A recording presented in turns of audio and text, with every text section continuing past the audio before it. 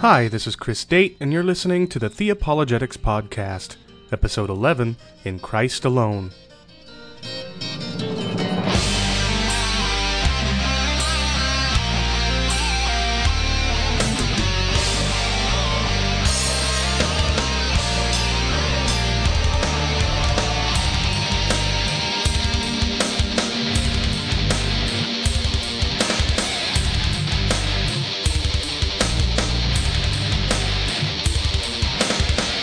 Today I'll be interviewing Michael Burgos, creator of the Grassroots Apologetics blog, discussing Oneness Pentecostals and how to witness to them.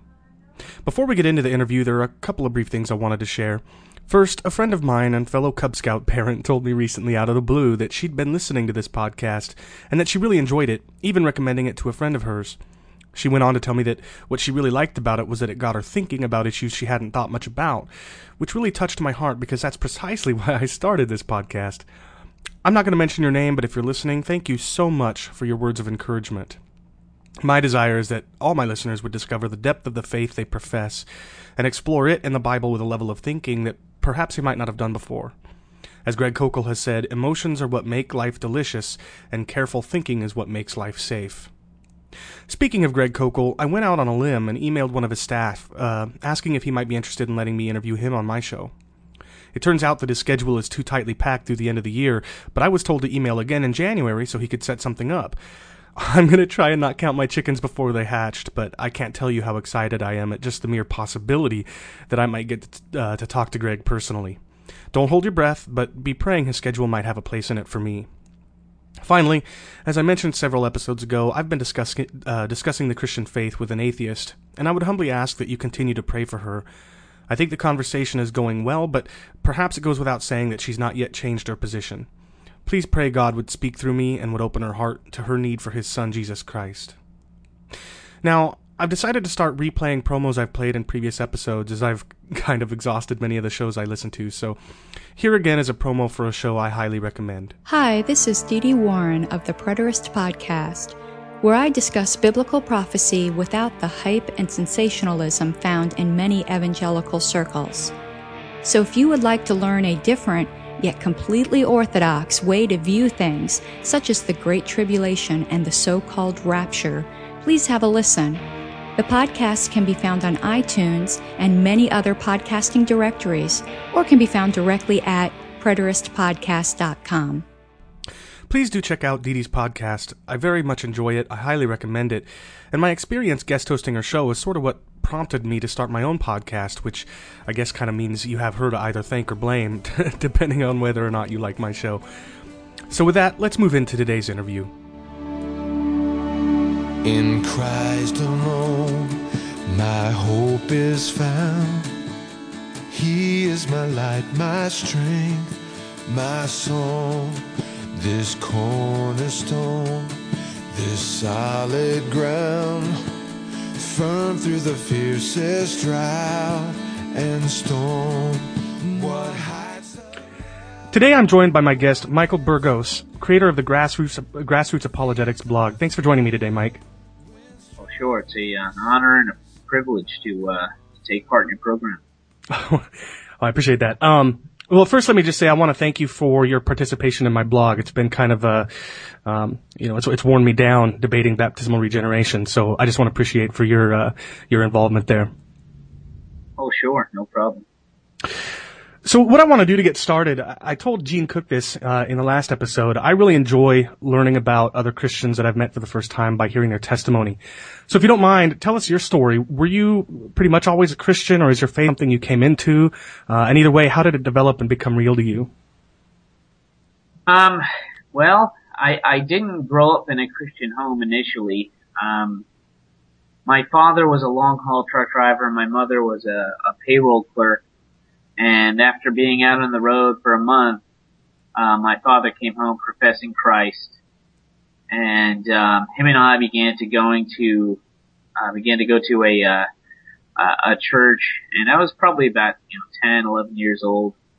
And the church was a hyper charismatic word of faith church. And so that was for a good part of my adolescence into my latter part of my teens, my understanding of Christianity. And I believe the church to have taught many heretical doctrines. And you know, I just ate it up. I knew nothing else. And that just was really my first understanding of Christianity, and I kind of thought everyone else was like that too. Through kind of an interesting series of events, God, by His grace, took me out of that environment and put me into a church that was, it was a little more sane. It didn't have a major focus on teaching from the scriptures, but it was just a little bit more orthodox, I guess is the way I'll put it. It was a charismatic church as well, but it wasn't as heretical in a lot of different respects. I see. And you know, that I suppose at some point, you know, while you know, being in these churches, I came to faith. I mean, to tell you the truth, you know, a lot of people have, you know, they can tell you the date and the time. I can't. And I'm not even sure it wasn't until my latter adult years. So that's kind of my story. Not a very good one, but I could tell you some interesting stories about, that church that I used to go to. We used to rub elbows with people like Rodney Howard Brown and other prosperity preachers. Wow. Yeah. Anyway, but pretty interesting. Yeah, we may have to have you on in the future to talk about some of those experiences. You know, as I've explained to my listeners, I started this podcast out of a passion that I've developed for theology and apologetics, which it seems to me is a passion that you share. How did this passion develop for you? What led you to study and write about theology and apologetics? Good question. Well, this kind of goes back to your last question. After I came out of that church, you know, I basically remained a very lukewarm Christian. I had very little interest in the scriptures. I had my peaks and valleys, but really I was really the textbook nominal Christian. And, you know, a lot of the things that I had come to accept, that I had come to think about the Christian faith were just, you know, they were just flat out incorrect. And what had happened, I was working in a storefront office outside of a train station. And, this was in my early 20s. I'm now 31. I was walking to my office, and a Jehovah's Witness approached me. The Jehovah's Witnesses would congregate outside that train station to hand out their literature to passersby. Oh yeah. And you know, this was an older woman. She approached me with a Watchtower magazine, and yeah, we kind of struck up a conversation. I didn't really know what Jehovah's Witnesses believed. I knew it was some kind of cult. I knew that there was something bizarre about their understanding of Jesus, but, you know, I didn't really know. And so I invited her into my office. At the time I had a job that allowed me to converse with the public.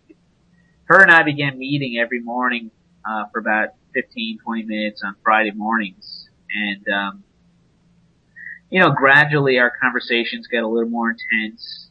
And it was really like the blind leading the blind. I had no concept of what I was doing. I was completely biblically illiterate.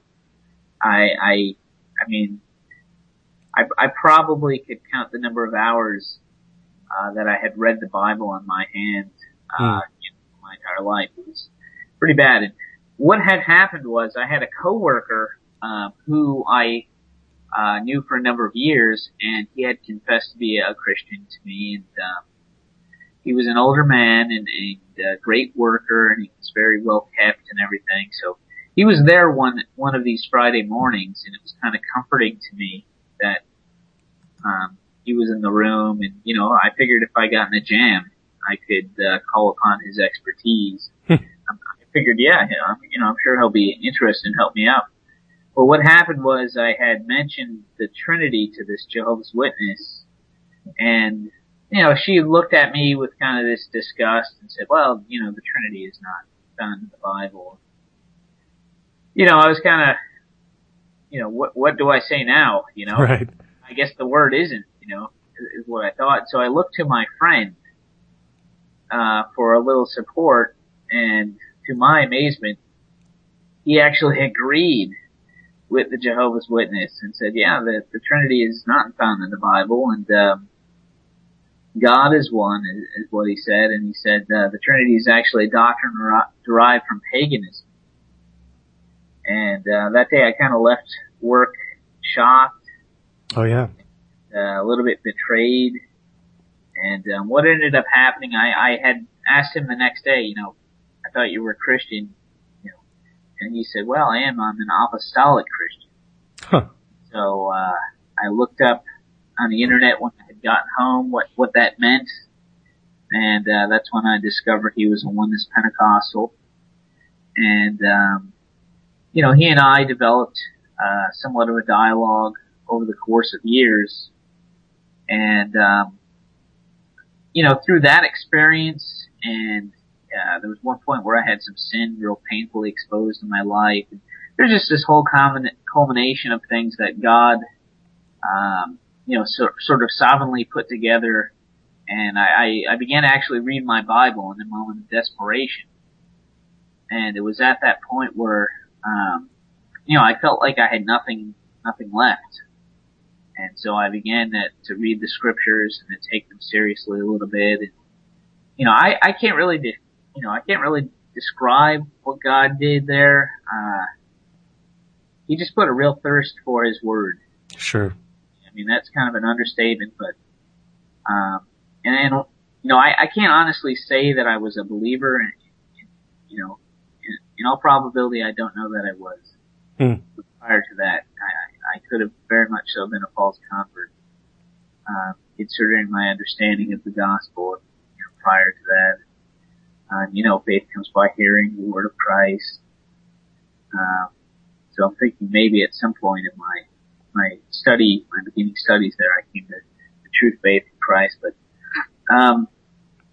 as I began to read the scriptures and come to an understanding of what the Bible actually teaches, I began to root out some false doctrines and teachings I had come to believe were true. And, I had also, simultaneously been studying and trying to grasp, what Oneness Pentecostals believe, what the movement taught so far as, the soteriological aspects, but also, of course, the doctrine of God. And simultaneously, I was studying our own understanding, our Orthodox doctrines. I had, a job that allowed me to spend large quantities of time listening to the scriptures and reading them. I had a very long, 3-hour day commute. And so it wasn't uncommon for me to be, studying the scriptures, for hours daily. And it was quite a blessing. And, ultimately, my friend and I started to exchange written works, not to take away from time from the job. And, what had happened was eventually he refused to talk to me because, my opinion is he refused to talk to me because I was refuting what he was saying. Yeah. And actually, that was over the course of about 8 years. And it was only until recently where I had met him in a hallway. Him and I don't normally work together, but we met in a hallway and we had about a 10-minute discussion. And, my prayer was that God would just give me one more chance just to plant a seed of the truth in his heart. Right. He had just, rejected basically everything I had said. And so this 10 minutes, it was amazing how God used it. Had brought up a couple of texts, and he was actually an itinerant Oneness minister, and so he, in my mind, he had a lot to lose. From walking away, but he left that day, that brief conversation with a couple of tears running down his face. So my only hope is that perhaps God would use that to bring the true faith in Christ. Have you seen or spoken to him since? I have. He kind of acts as if nothing's happened, and he tries to make quick work of getting out of wherever I am. Yeah. But it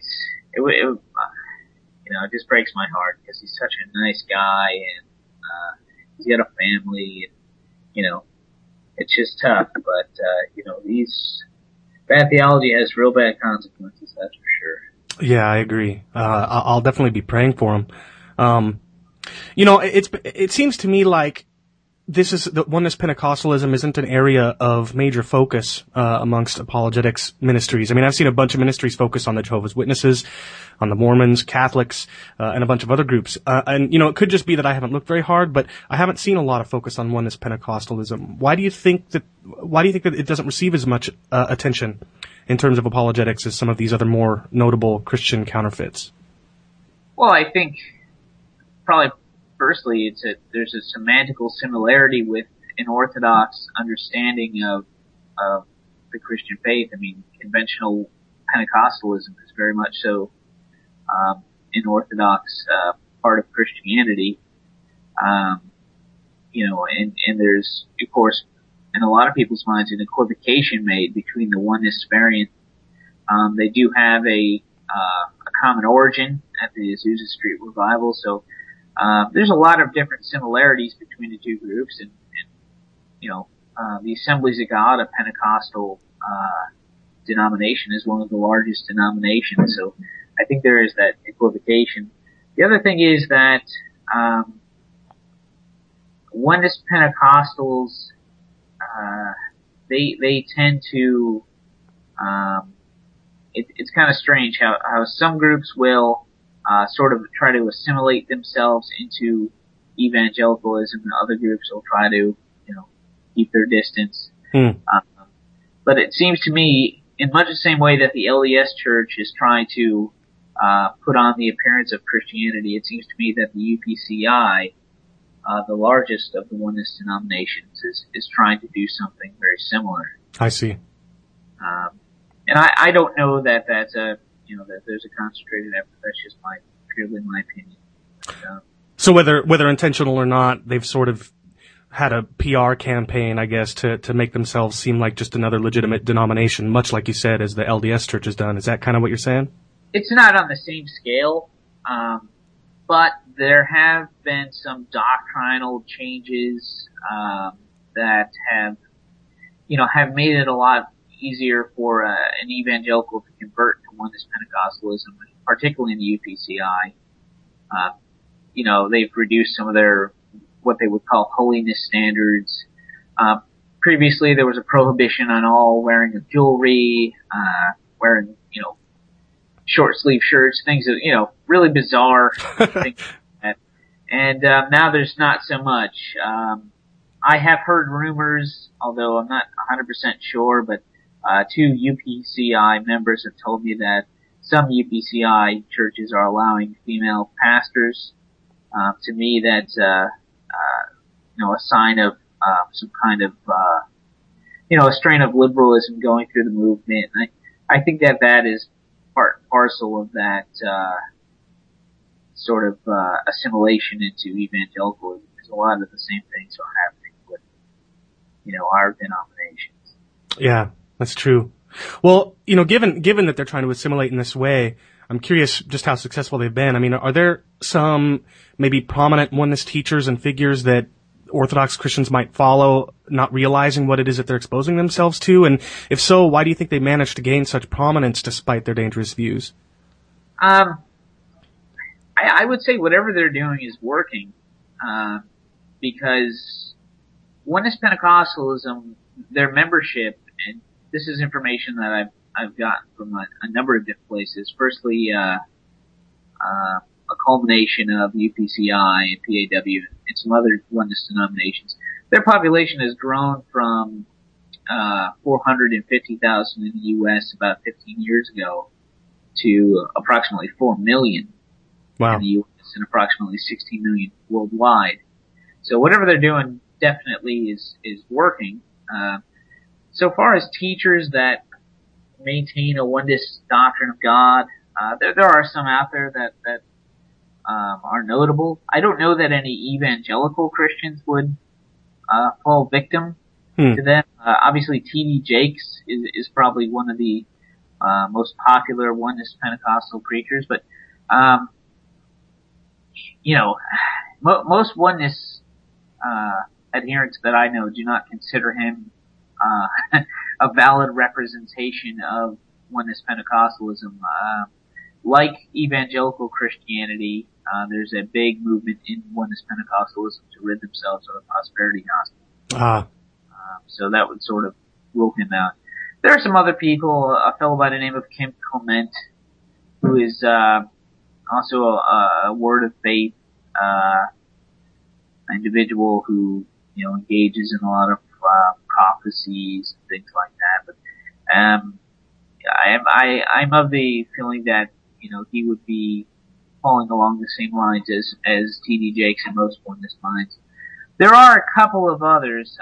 For instance, the band Phillips, Craig and Dean. A lot of people are unaware that he is that those guys are actually I believe two of them are UPCI ministers. Wow. And they're thoroughly convinced of their oneness doctrine of God. And there's a few others that the group, the Katinas, I believe it was an a cappella group that was popular a few years back. And there's a few others that I can think of here. Maybe Juanita Bynum. She has released some statements that are thoroughly modalistic within the past 5 years, but again, she's falls in line with that prosperity understanding of the gospel. So it seems to me almost like what you're saying is that the oneness teachers, anyway, that do gain at least a little bit of attention from amongst evangelical circles, because as scary as it sounds, I have met professing evangelical Christians who do follow T.D. Jakes and wouldn't even know that he teaches, some oneness doctrines. But anyway, do you think that the ones that do gain that kind of assimilation, it's in part because they're also weaving in this prosperity gospel? I mean, like for example, I think it's yeah. Go ahead. Well, I was going to say, because another name that comes to mind, and you can correct me if I'm wrong here, but Creflo Dollar is a name that I've seen some really suspiciously sounding theology as far as God is concerned, and he's also a prosperity teacher. Yeah, I mean, Creflo Dollar holds to what is called canonical Christology. He would believe that when you go to the Karma Christi in Philippians 2, where it is said of Christ that he emptied himself to be found in the form of a servant in human flesh, he would say that Christ actually relieved himself of his deity. So that's where Creflo Dollar would fall in. I would find that to be heretical, and also, of course, that does damage to the immutability of God. But there's a concentrated effort with people like T.D. Jakes to keep their modalism a secret, and I would say that's even been demonstrated to be the case with Phillips, Craig, and Dean. They know where the money is at. They know that if they can sell their wares to evangelicals, that that's where they're going to get paid, and that's what they do. So, these oneness teachers who are involved in the prosperity theology, there's not really, they're not necessarily known for their discernment skills, and so too with the other prosperity people like Creflo Dollar. They're willing to join arms with a modalist like T.D. Jakes because they're in a money-making proposition together. Yeah. It was just in the news today that T.D. Jakes was calling for prayer for Bishop Eddie Long. And Eddie Long is a Trinitarian, at least his doctrine, statement of faith says he is. Mm-hmm. And so there's just this, that would further serve to be an equivocation. Yeah. On the part of, T.D. Jakes' PR machine. Sure. Okay, well, with all that in mind, let's dive right in. Tell us, what are some of the major differences between oneness Pentecostalism and historic Christianity? And maybe you could start by explaining the term oneness, which, as you know, is also kind of ironically why I've chosen In Christ Alone by Phillips Craig and Dean as the title song for this episode. Yeah, good choice. Sure. Oneness basically is an understanding that God is Unitarian. Very much so like, say, the Jehovah's Witnesses or the Christadelphians or somebody like Anthony Buzzard. Unitarian meaning, of course, that God is one person. Not, of course, affiliated with Unitarian Universalism. That's a whole other ball of wax. But oneness is basically a modern-day variant of a very ancient heresy known as Sabellianism, or sometimes it's called modalistic monarchianism, or just plain modalism. And oneness is a term used to describe oneness Pentecostalism's emphasis on their Unitarian understanding of God. So that's basically where the term is derived from. Is this the same group, by the way, that's called sort of the Jesus only movement, that kind of thing? Yeah, that's sort of a name that evangelicals over the years, particularly the Assemblies of God, have sort of branded the oneness movement with that. It's not something that they would use for themselves. Initially, oneness Pentecostalism, as I said, was a sort of a byproduct of the Azusa Street revival, and the large majority of initial oneness pastors came out of the Assemblies of God. They were actually excommunicated from the Assemblies of God, and that's where that title was derived from. Those oneness folks were deemed the Jesus-only pastors by the ruling Assemblies of God elders who excommunicated them. And does that come from their insistence that we must be baptized in Jesus' name only? Certainly that's part of it. Their famous proof text is a cross-reference between Acts 2:38 and Matthew 28:19, where they would say that the name of the Father and of the Son and of the Spirit is the name Jesus. So certainly their baptismal formula, but it also stems from the fact that they believe the name of the one eternal Creator God to be Jesus. I see. So that name they see as an eternal name. And they would say Yahweh is in some sense an interpolation of that name. So that's the other, kind of the other half of that story. I see. They're called oneness Pentecostals. Is that because they share the Pentecostal view of baptism in the Holy Spirit? They do see that second sort of spiritual baptism. They would share that. They would also share the speaking of tongues as the evidence of salvation. And there are a lot of other similarities. Oneness Pentecostalism came out of the holiness movement. A lot of other Orthodox Pentecostals have sort of, gotten away from that to the extreme that they once held it. But Oneness Pentecostalism has pretty steadily held on to that for the most part. So there are those, holiness standard similarities as well. And am I right in understanding that they, and I gather this from your post on Theology Web actually, do oneness Pentecostals also believe that, water baptism is the point of regeneration, similar to, say, the International Churches of Christ?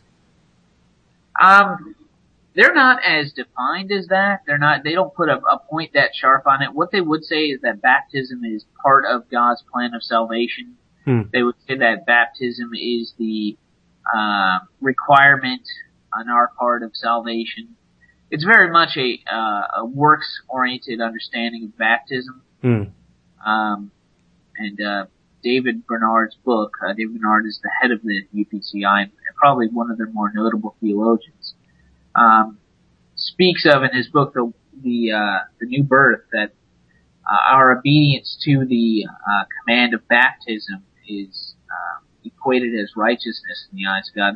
That's a loose quote, but it's pretty close to that. And so yeah, they would hold a doctrine of baptism very similar to the Church of Christ. The Church of Christ also came out of Azusa, if I'm not correct. So they're there's some very similar doctrines there. Nice. Are there any other differences that we should keep an eye open for? Well, like I said, the holiness standards, they would put a real emphasis on the obedience to what they would consider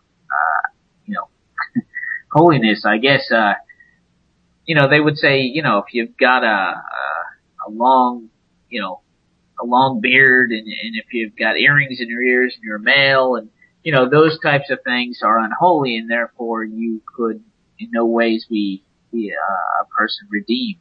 Wow. And that type of legalism is actually what causes a lot of people to leave the cult. And I would wholly consider it a cult. I mean, maybe not, according to Walter Martin's, the late Dr. Walter Martin's standards, but I do see it as a cult because of its aberrant soteriology and its misunderstanding of the doctrine of God. I see. But yeah, I mean, primarily it's their doctrine of God and their soteriology that are the big issues, I would say. Well, now you told me in email that that some of these aspects of oneness Pentecostalism stretch far back into history, like you mentioned Sabellianism and modalism. How is the oneness Pentecostalism of today different from what it's perhaps been in the past? How has it changed? Well, they've had to sort of roll with the punches to keep up, to actually make sense of their doctrine. In the same way that, Roman Catholicism post-Reformation has developed, oneness Pentecostalism has developed. And what they've done basically, I mean, they've changed their understanding of, Christology. There's now a large movement within oneness Pentecostalism that has come to accept Chalcedonian Christology as opposed to more of a Nestorian understanding. So there's been quite a few changes in my mind. I mean, especially over the last 5 years. But I mean, oneness Pentecostalism, it's something that, if you talk to a person who is, a thinking oneness person, their understanding of, their doctrine is going to be markedly different than your nominal oneness, adherent. Which I suppose would be the case of Orthodox evangelicals as well. Yeah, oh, definitely. I mean, if you ask the average nominal evangelical about the Trinity, they're probably going to give you a modalistic explanation. Sure. And, that is sort of seems to be the default. And, it's certainly the default with the nominal oneness person. I see. You told me in an email that one of the problems that comes up in reaching out to oneness Pentecostals is terminology. And you said that, like Mormonism and Jehovah's Witnesses, they sort of pour into terms that you and I would use different meanings than the ones that we intend when we use those terms. Can you give us some examples of this? Sure. Well, like I said, oneness Pentecostalism starts with the Unitarian doctrine of God. And so from that assumption, everything else is dictated. And so Yahweh, the God of Israel, they would understand Yahweh, the God of Israel, to be Jesus. Okay. And Trinitarians would too. Sure. At least they should.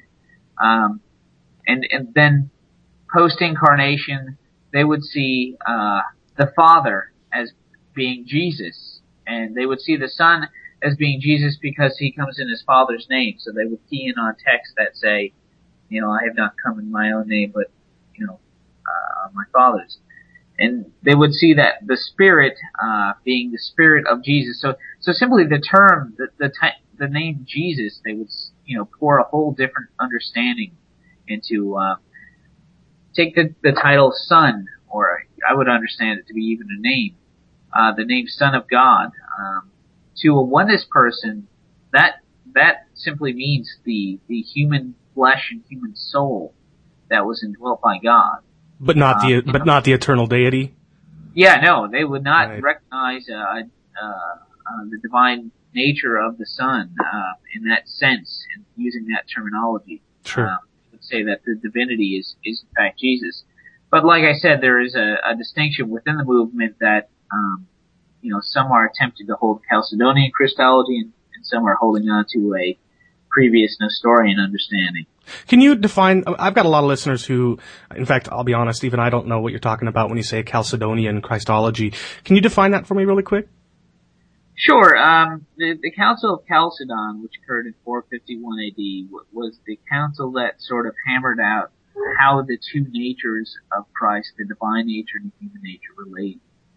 And what it came out with is the understanding that, number one, Christ has a genuine human nature, and that includes a human soul. These things are genuine and complete and in no way different than what we possess. But secondly, he also possesses an eternal divinity that is of the same nature as the Father. Not the Father's person, but the same being as the Father. And so Chalcedon basically tells us how, in fact, these two natures relate, and it's a beautiful definition. You can find it on the internet, but it basically tells us that these two natures were unmixed, that they coexisted, and that they were possessed by one single person, namely the Son of God. And so Nestorian Christology is basically an early heresy that accounts for the communication between Jesus, the Son, and the Father by saying, well, Jesus was communicating from his human nature to his divine nature. Okay. And so that is actually the understanding that most Oneness Pentecostals will have. I see. And it's a major point, but it's kind of strange, and it certainly can get complicated quickly. Yeah. Well, so I see that you're saying that the terms Jesus and Son and Father and Spirit all have different meanings for them. Are there other terms that they use differently than we do? I mean, those are the major ones. Of course, issues such as issues with the gifting. There are certain phrases and stuff there, but really that pales in comparison to the importance of the semantics of the Godhead that they employ. I mean, to suggest that the Son is simply the human flesh, human soul, is just huge. And so whenever you would approach a oneness person, you have to keep those kinds of things in mind. The other thing is, of course, the word of the Logos of John 1 and 2. They would understand that to be the plan or reason or redemptive plan of the Son in the mind of God, much like many other Unitarians. So that would certainly be another difference in understanding so far as their language goes. So with this language gap, I guess, well, not language gap, but, with these different meanings they pour into these terms, it could be hard to even know if we're approaching somebody who's a oneness. You said we need to keep some of these things in mind when we approach a oneness Pentecostal, but I wonder if some of these terms are used but in a different way. How can we keep an eye out for, what are some things that we can keep an eye out for so that we can identify oneness teachers and churches and maybe even friends and family, which, because of these terms, might not be immediately recognizable as oneness Pentecostalism? Look for the term apostolic. Generally, oneness churches will have this term on their church sign or their building. Apostolic, in their mind, is a phrase that that their doctrine harkens back to the doctrine of the apostles. So they're really a restorationist type movement where they're sort of finding themselves restoring the true doctrine of God. Obviously the terms oneness, something that they've given themselves, something that they heavily use. When I meet somebody and they confess Christ or they say they're a Christian or whatever, I ask some probing questions. I'll say, well, what kind of Christian are you? Are you an evangelical Christian? Are you a Catholic? Clarify. And unfortunately, in this country and in this day and age, that's what you have to do. Yeah. There's just so much false teaching in the church. There's There's just so much out there, and unfortunately, a lot of people look at the false teaching in the church as, a judgment on the church. I see it as more of a blessing because it causes us to be sharpened. Oh yeah. Deeper in the Word of God and such. But yeah, you kind of have to do a little detective work to really see if a person is a oneness person. Chances are in your town there's a oneness church. Just about every town has one. Right. One thing I'll throw in there too into the mix. When I was preparing for this interview, I did a little bit of research, and some of the quotes that are pointed to as evidence that somebody is a oneness Pentecostal is they'll speak of the manifestation of the Father, or the manifestation of the Son, or the manifestation of the Spirit. Is that a term that you see as being sort of an earmark of a oneness Pentecostal? Sure. Yeah, absolutely. A oneness Pentecostal would say, well, we believe not three eternal, distinct, co-equal persons, but we believe in three manifestations of the one God, or three modes of existence of the one God. We use terminology like that. Generally, if a person is going to go that route, they'll just identify themselves as oneness. That's my experience anyway. Okay. And they'll try to use analogies. It seems like everybody tries to use analogies for God, and none of them really work for Trinitarianism, but for modalism they work great. They'll give the analogy like, well, see, I'm a father, and I'm a brother, and I'm also a son, and, therefore I'm working in three different roles, and that's kind of how God is. But the consistent oneness person wouldn't explain it in that way, because they would see contradictions with their own doctrine in an explanation like that. Or they'll say, there's a similarity between H2O. You have water, the fluid, the liquid, the gas, steam, and ice. Yet they're all one. That kind of thing. But none of those things ever really pan out. Because you can't have water, steam, and ice in the same place at the same time. Right. Yeah, that's true. I was just about to say that's even an analogy that's, Trinitarians have tried to use, but it fails for that reason and others.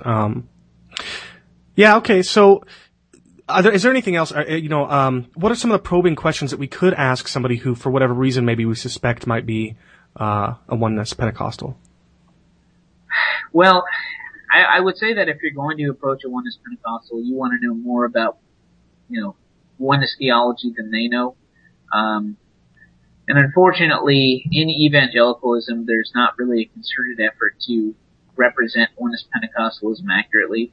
I remember when I was initially going out and examining, the apologetic response from evangelicalism. Generally what I got was, a representation of oneness theology that was more of a caricature. It was very much a response to the ancient variety of Sabellianism than actually a response to modern day oneness theology. So that's probably what I would do. I can give you a quick breakdown of what they believe so far as God, and, that would probably aid your listeners into actually, understanding how to approach the issue. Yeah, sure, go ahead. Okay, so, like I said, oneness theology primarily starts with the assumption of Unitarianism.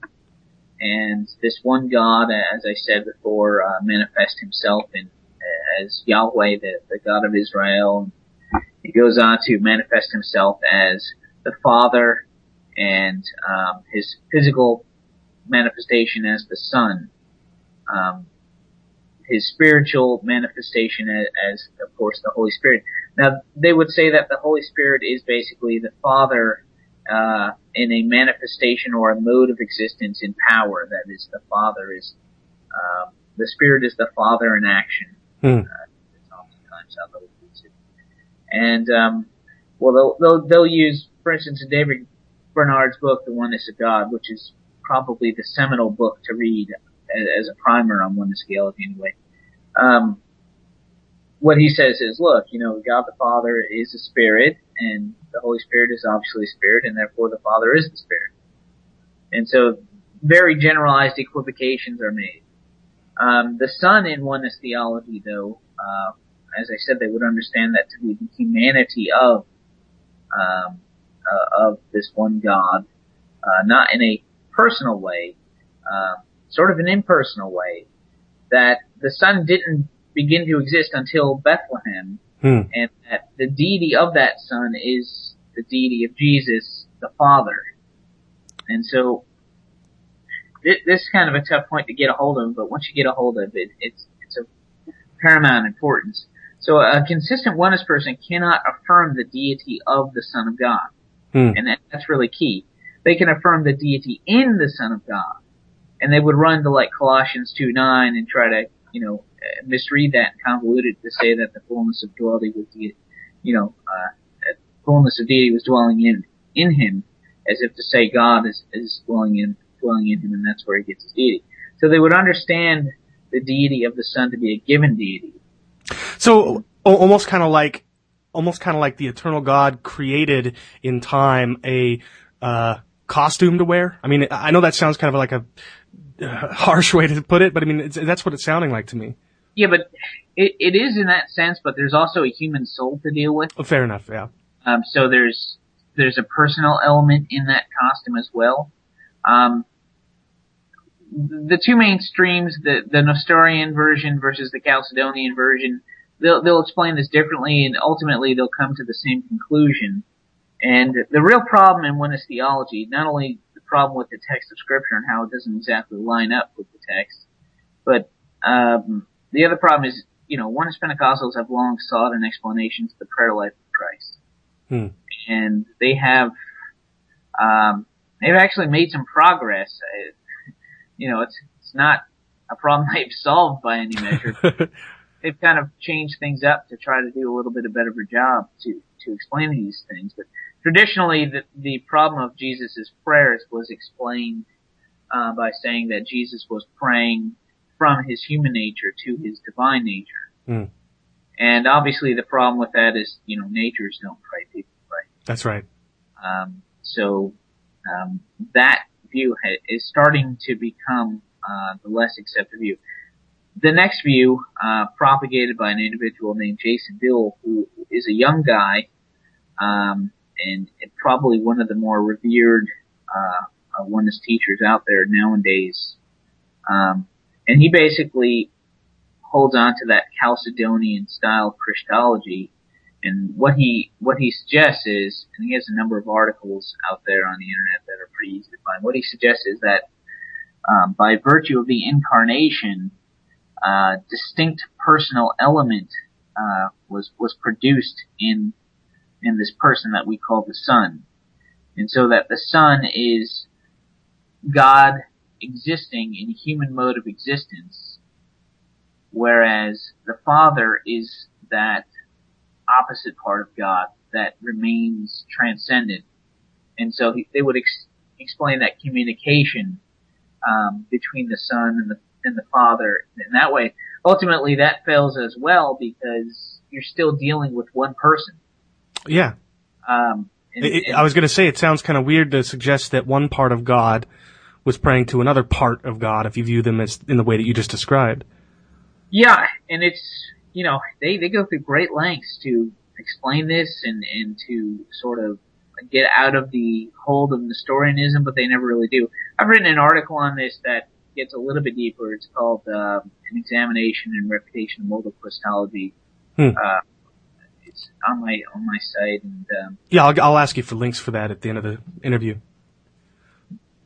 But yeah, ultimately, I think when dealing with oneness Pentecostalism, if you find out somebody's oneness, just in my experience, when you find out anybody's part of a cult, I would probably focus on the two questions of, who is God and what must I do to be saved? I see. And I would probably go at those two questions, and not necessarily that in that order. Right. Well, so let's say that we've asked those questions and we've identified them as a oneness based on their answers to our questions. I want to in future episodes dig a little bit more deeply if you're willing to come back. But let's talk with the time we've got left today about how to reach out to them. The first question I have for you is, why do you think it's important that we be prepared and have a desire to witness to Oneness Pentecostals in particular, amongst other groups? Well, I think that Oneness people, being that they hold to a heretical doctrine of God, are in need of the knowledge of the truth. First John tells us that if you deny the Son, you've denied the Father, and therefore, because of the implicit denial of the eternality and deity of the Son, they are not holding to the biblical faith, and therefore they're not holding to the biblical God. They're holding to an idol, and an idol is not capable of saving anyone. Sure. Now, I'm not sure that there's not genuine Christian people. I'm not sure that there isn't someone who's elect within the cult. God could save somebody in spite of that, but we need to reach out to them, because I don't believe they're saved, and I don't believe that the Bible attests to that. I mean, Paul was, basically damning the Galatian Judaizers for adding circumcision to the gospel, and here we have Oneness people who have basically changed the doctrine of God and have added a works element to the gospel with their insistence on baptism and the evidence of tongues. And so I definitely think we need to reach out for them in an evangelistic sense.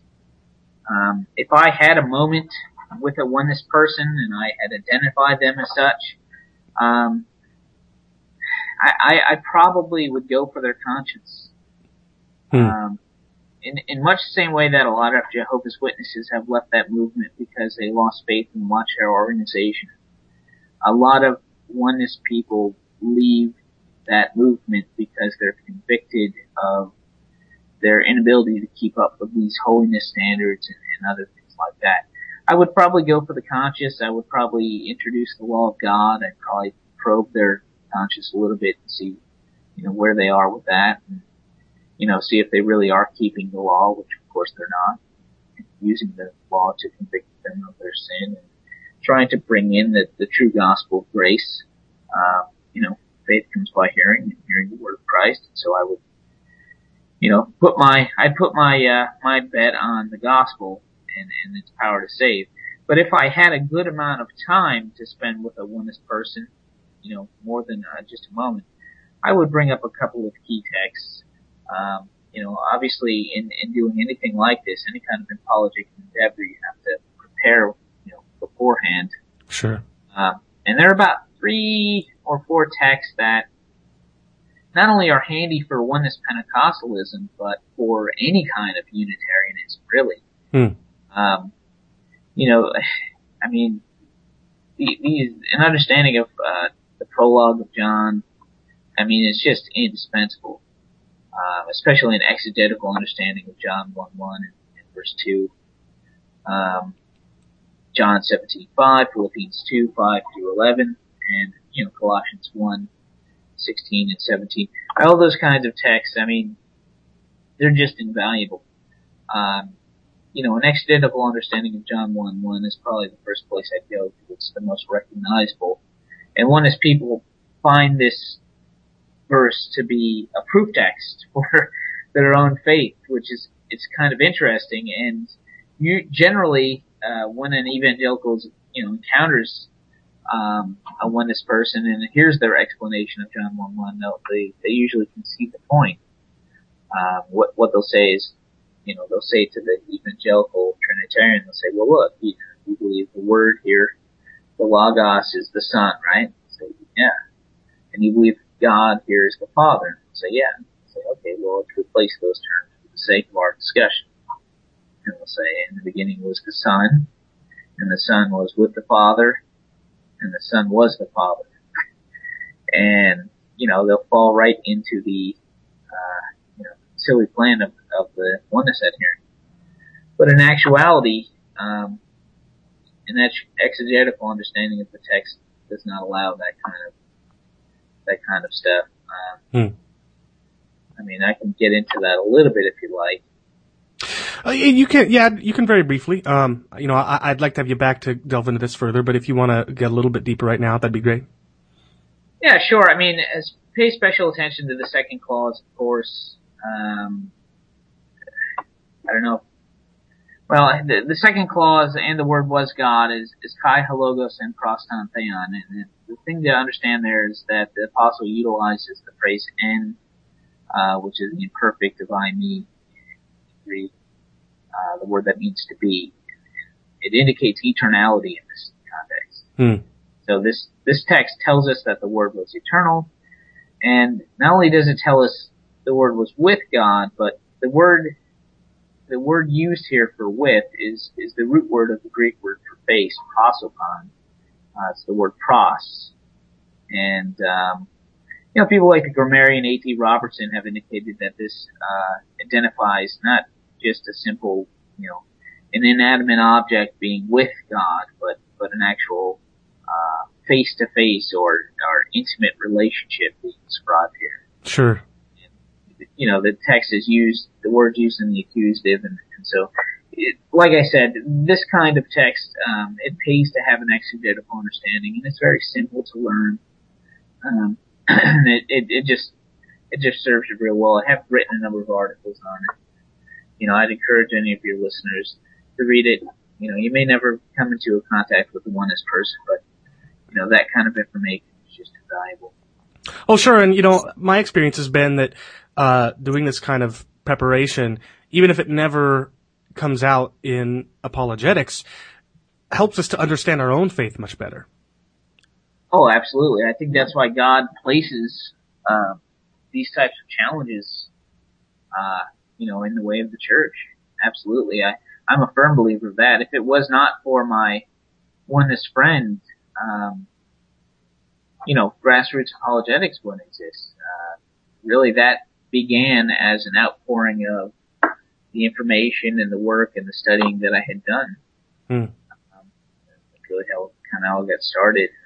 It's branched off to other things, but absolutely, I'm very thankful for the Colts, in a certain sense, anyway. Right. Yeah. Thankful for what they do for the elect. Maybe not so thankful for what they do to the unelect. Yeah, absolutely. They're certainly a curse to the unbeliever, but a great many of books and other things have been produced because of these things, these groups. Yeah. Well, so that leads me to one question I have for you as we wrap this up. Besides your blog, which I want to get to in a moment, are there any resources that you can recommend? You told me that there were a lot of resources you looked into that didn't do modern oneness Pentecostalism justice. Are there any resources, whether books or websites or CDs or anything like that, that do a better job of this that you could point my listeners to? The thing that has really served me well, is just a thorough reading of the ministry and life of Christ. I know that kind of sounds maybe basic and stuff, but I find that the more I familiarize myself with the Gospels and the way that Jesus interacts during his earthly ministry and, the understanding of the early church in Acts and how they treated the Son, that to me is the most invaluable resource, and it's free. Right. Yeah, there are a couple of other ministries out there that really do a fine job. Like I said, most don't really take the movement seriously, but one that's been of really great importance to me is Alpha and Omega Ministries, the ministry of apologist James White. He has written a little bit on oneness Pentecostalism. It's not a major focus of his ministry, but what he's done, I think, is invaluable. He has a number of debates out there. One's a phone debate radio debate with David K. Bernard, and another one he had a debate with Robert Sabin, who was at the time anyway, he's a leading oneness theologian. And there's a few other ministries out there. Let Us Reason. I think it's letusreason.com or .org is a place to get some information. And there's a smattering out there. You just kind of have to go through and take a look around. Edward Dalcour is another one that I could bring to mind here. He wrote a book that in a number of years ago for me was just a great book. I think it's called An Examination of Oneness Pentecostalism. It's a little, I think it's like 100 pages or something, or 200 pages. Just a great book and a great primer on the exegesis of some of these key texts. And, when you go through and you read the Oneness books and you read their articles and listen to their sermons and things, it's so easy to get caught up on issues that are really of little importance, and not to see the fallacious use of the text that they do. And Dalcour's book really kind of brings those things out and communicates it in a way that is very easy to understand, for the person who's not necessarily, down with all the theological jive around. Right. Good book nonetheless. Yeah. Those are good. I'll make sure to include links to all those in my show notes. Well, so let me just ask you, to leave my listeners with a parting message. I mean, until your next appearance on my show, what do you really hope that we take away from this discussion? My encouragement would be to learn what you believe and why you believe it. The doctrine of the Trinity is something that very few Christians actually take the time to consider, the time to come to understand, to apprehend it, and it is something we need to pay attention to. It is God's highest revelation of Himself, and it is, in my life at least, been an invaluable thing to understand. We need to have a better understanding of the gospel as a church, I would say, as well. And we need to get back to the text, and if you do, come into a contact with a Oneness person, whoever that may be, Jehovah's Witness or Mormon, the important thing is to obey the apostle who was carrying the authority of Christ. He said, separate Christ in your hearts as Lord, as whole, and give that answer with gentleness and respect. And that's the way we really need to do it, because look, the scriptures do not support a oneness doctrine of God, and they don't support baptismal regeneration, and they don't support any of these things.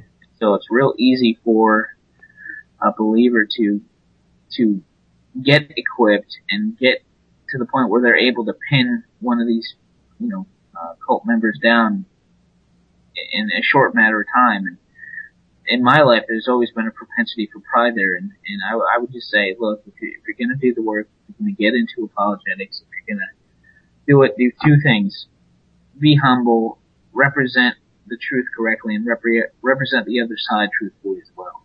Right. Don't fight a straw man. Don't do that. And too many people do that kind of thing. They do it to us, but we're supposed to be on top of that. Yeah, well, that doesn't give us an excuse to return in likewise fashion. Exactly, and there are a lot of not only there are a huge amount of misconceptions in the evangelical church regarding the Trinity, but there are a huge amount of misconceptions about the Trinity in the oneness movement. I mean, there's just very, very little understanding. You'll get some with the highfalutin theologian like Jason Duell or say David K. Bernard, but you're not going to get an accurate understanding of the Trinity from your average oneness person. What they're going to be thinking is tritheism, and we need to be able to put those kinds of things at rest, but do it in a gentle way. And apologetics is basically, in my mind, longhand evangelism. I'm sorry, say that again. You started to cut out. You said apologetics is... Yeah, apologetics in my mind is basically longhand evangelism. We need to have an evangelistic goal when we're doing these things. Certainly we do it to, shut the mouths of false teachers and protect the church, but I think there's a real evangelistic element of what we're doing. And I think it needs to be, I think we need to be reminded of that from time to time. Yeah, I agree. Well, this has been really great. Before I let you go, where do we go to find your blog, and how can my listeners get a hold of you and learn more about you? Sure. My website is onennesspentecostal.net. It's a common spelling. And you can reach me there, leave a comment or anything like that. I'm always responding to people on that. And I'm active on, places like Theology Web and Carm and even some of the Oneness forums and stuff. But usually pretty accessible there. Great. Well, this has been great. Thanks so much for joining me today. Oh, absolutely. Thank you, Chris.